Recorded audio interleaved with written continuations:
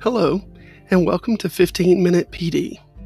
My name is Bradley Reese, and I've been in elementary education for over 20 years.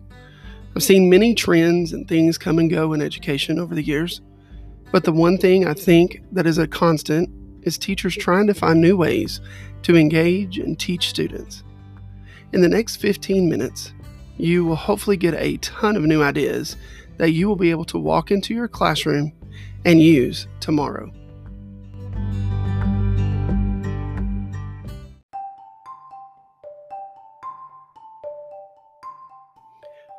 So, welcome to today's podcast. Today, we're going to be discussing how important relationships are in the classroom. Relationships, they can be a game changer for student behavior, for student achievement, and basically making your classroom a wonderful place to be. I think a lot of groundwork that you need to do for relationship building happens within those first few weeks of school. I mean, it's all in the excitement and the engagement that you have with each and every student, trying to find exactly what makes them tick. So let's get started talking about relationships. At the first of the year, I always ask my parents to fill out an information sheet about their student.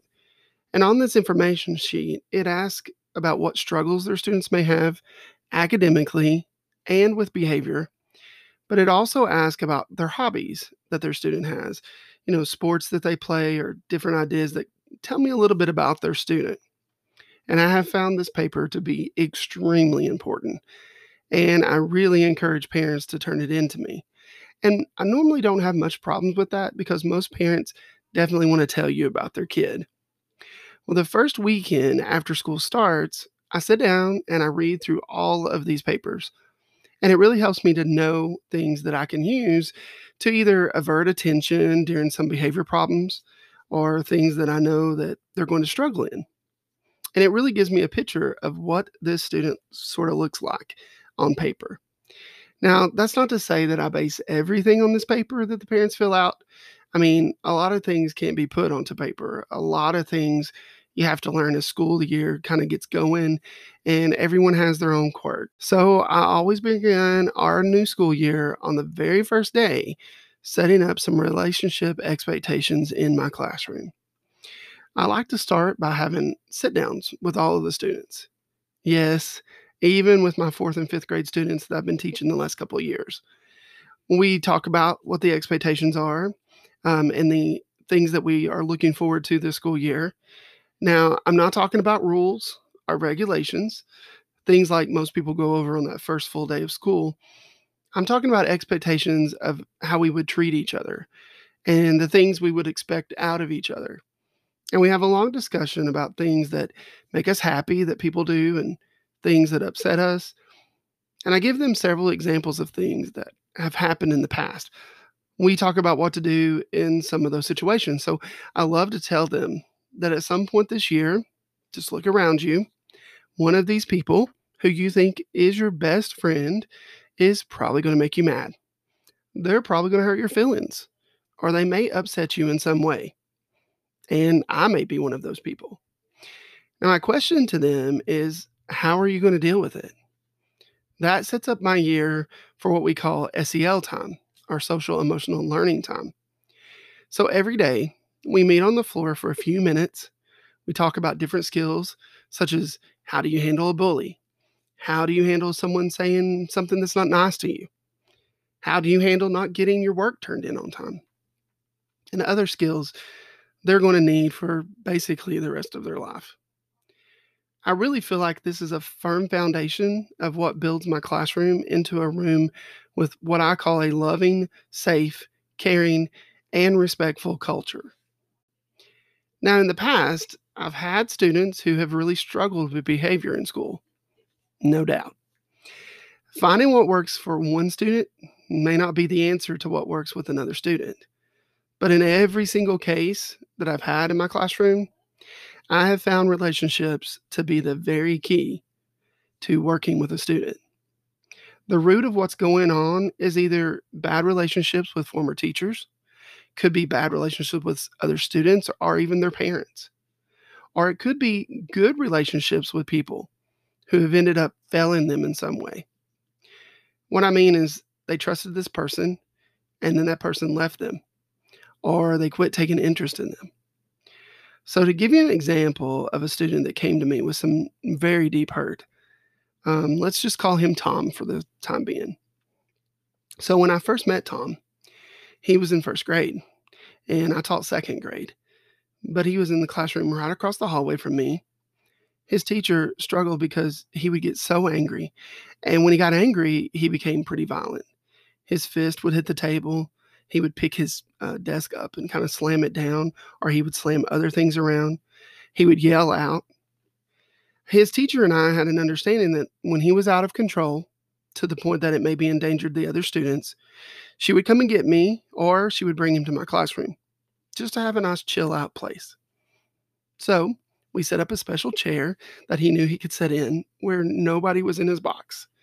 I never knew what a blessing it would be for him to come and spend time in my classroom before he was actually my kid. So the very next year, I purposely had a talk with the principal and I asked, may I please have Tom in my classroom? I think I can do something for him that would help. And I knew that Tom came from a broken home and his dad was not really in the picture at the time. And I knew as a male teacher, I have the opportunity to be a good role model for him. So I wanted to help him understand that, it's okay to be angry, but also help him in finding ways that he could control his anger. So the year started out okay. He didn't seem to have very many issues with me. And I thought maybe he had worked on some things during the summer. But about a month into school year, when that anger just started welling up inside of him. When he would try to do work and he couldn't get it correct for the first time, he would become increasingly frustrated. So bad as he would stab his pencil into the paper. He might wad up his paper and throw it across the room, break his pencil, slam his hands on his desk, or even pick up the desk and slam it down. So anytime this happened, I asked him to walk in the hallway and to take a moment with me to calm down. He would always do this with me, which was a surprising thing for me, especially when he was angry. He would just come with me. And then I remember that we had started a bond that had started last year. And when we got out in the hallway, I would lead him through some breathing techniques and some calm down techniques, and then we'd be able to talk. And I would say something like, okay, what made you angry? What do you feel maybe set you off? Or how could we have handled it better? And he would describe what happened. And maybe it was a problem he didn't understand, or maybe he had written the answer wrong and tried to erase it and it wouldn't erase. So sometimes it was very simple things, but then other times it was very difficult. But through these little meetings in the hallway, I began to see some changes in him in the classroom. Instead of hitting his fist on the desk, I would catch him getting upset and putting his fist down beside him and just squeezing his hands, which was a technique I told him. I said, you can just squeeze your hands and just squeeze out all the anger, but we can't hit with those hands. Just squeeze. And it also gave him something to do with his hands that wasn't destructive. And I even told him that I had an idea of something that I think would really help him. So I asked him to stay in class while the other students went to music class that day. And I pulled him up to my desk and I said, listen, I know there are times when you get upset. And as I've told you before, it is okay to be angry, but it is not okay to be violently angry or to damage things or break things or endanger other people. So I know sometimes you don't even realize that you're becoming angry. So I have an idea that we could try that would kind of help you know when I think you're starting to get upset. I said, I have these things called chill pills. Now, these chill pills, they come in any flavor that you can imagine. I told him that these chill pills, well, they're kind of like jelly beans, but you can't see them. But anytime that I feel like you're getting upset, I'm just going to reach in my pocket and I'm going to pretend to hand you a chill pill. Now, you can either put it in your pocket for later, or you can go ahead and just pop it in there and chew it up. He thought that was so funny, but he said he'd love to give it a try. Now, I've had the opportunity to move with my students the last couple of years.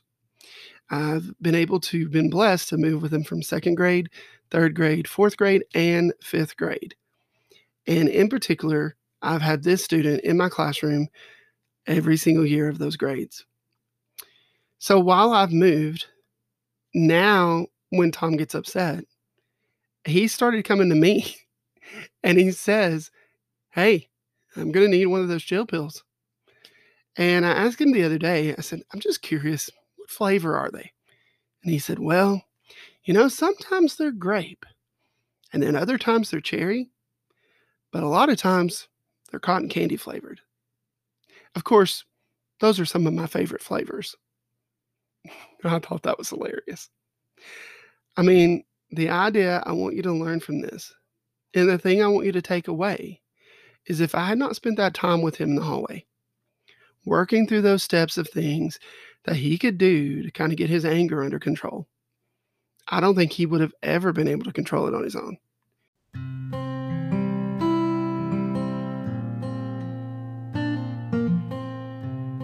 Relationships, they take time.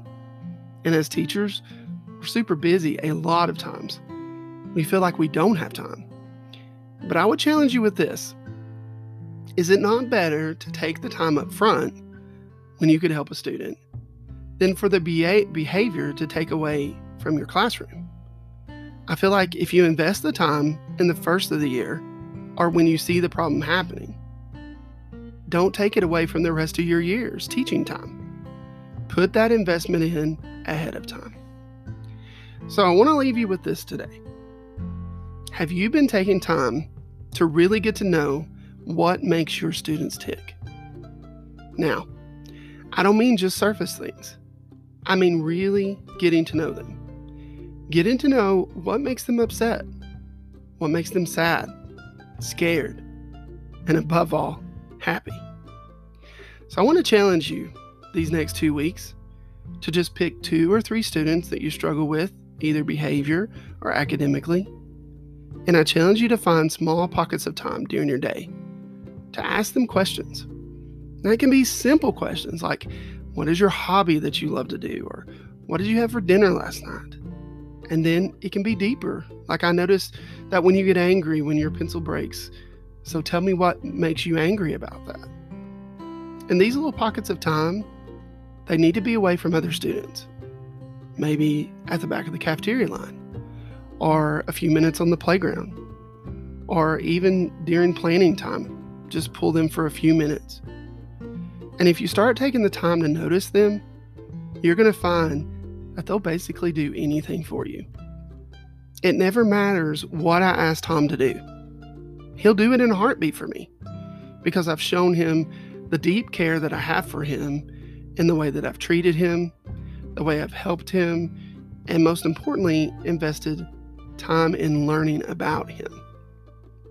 And recently, here in 5th grade, we were on a field trip, and he got super angry about something on the field trip, and I just pulled him aside and I said, "Hey, I brought some in my pocket."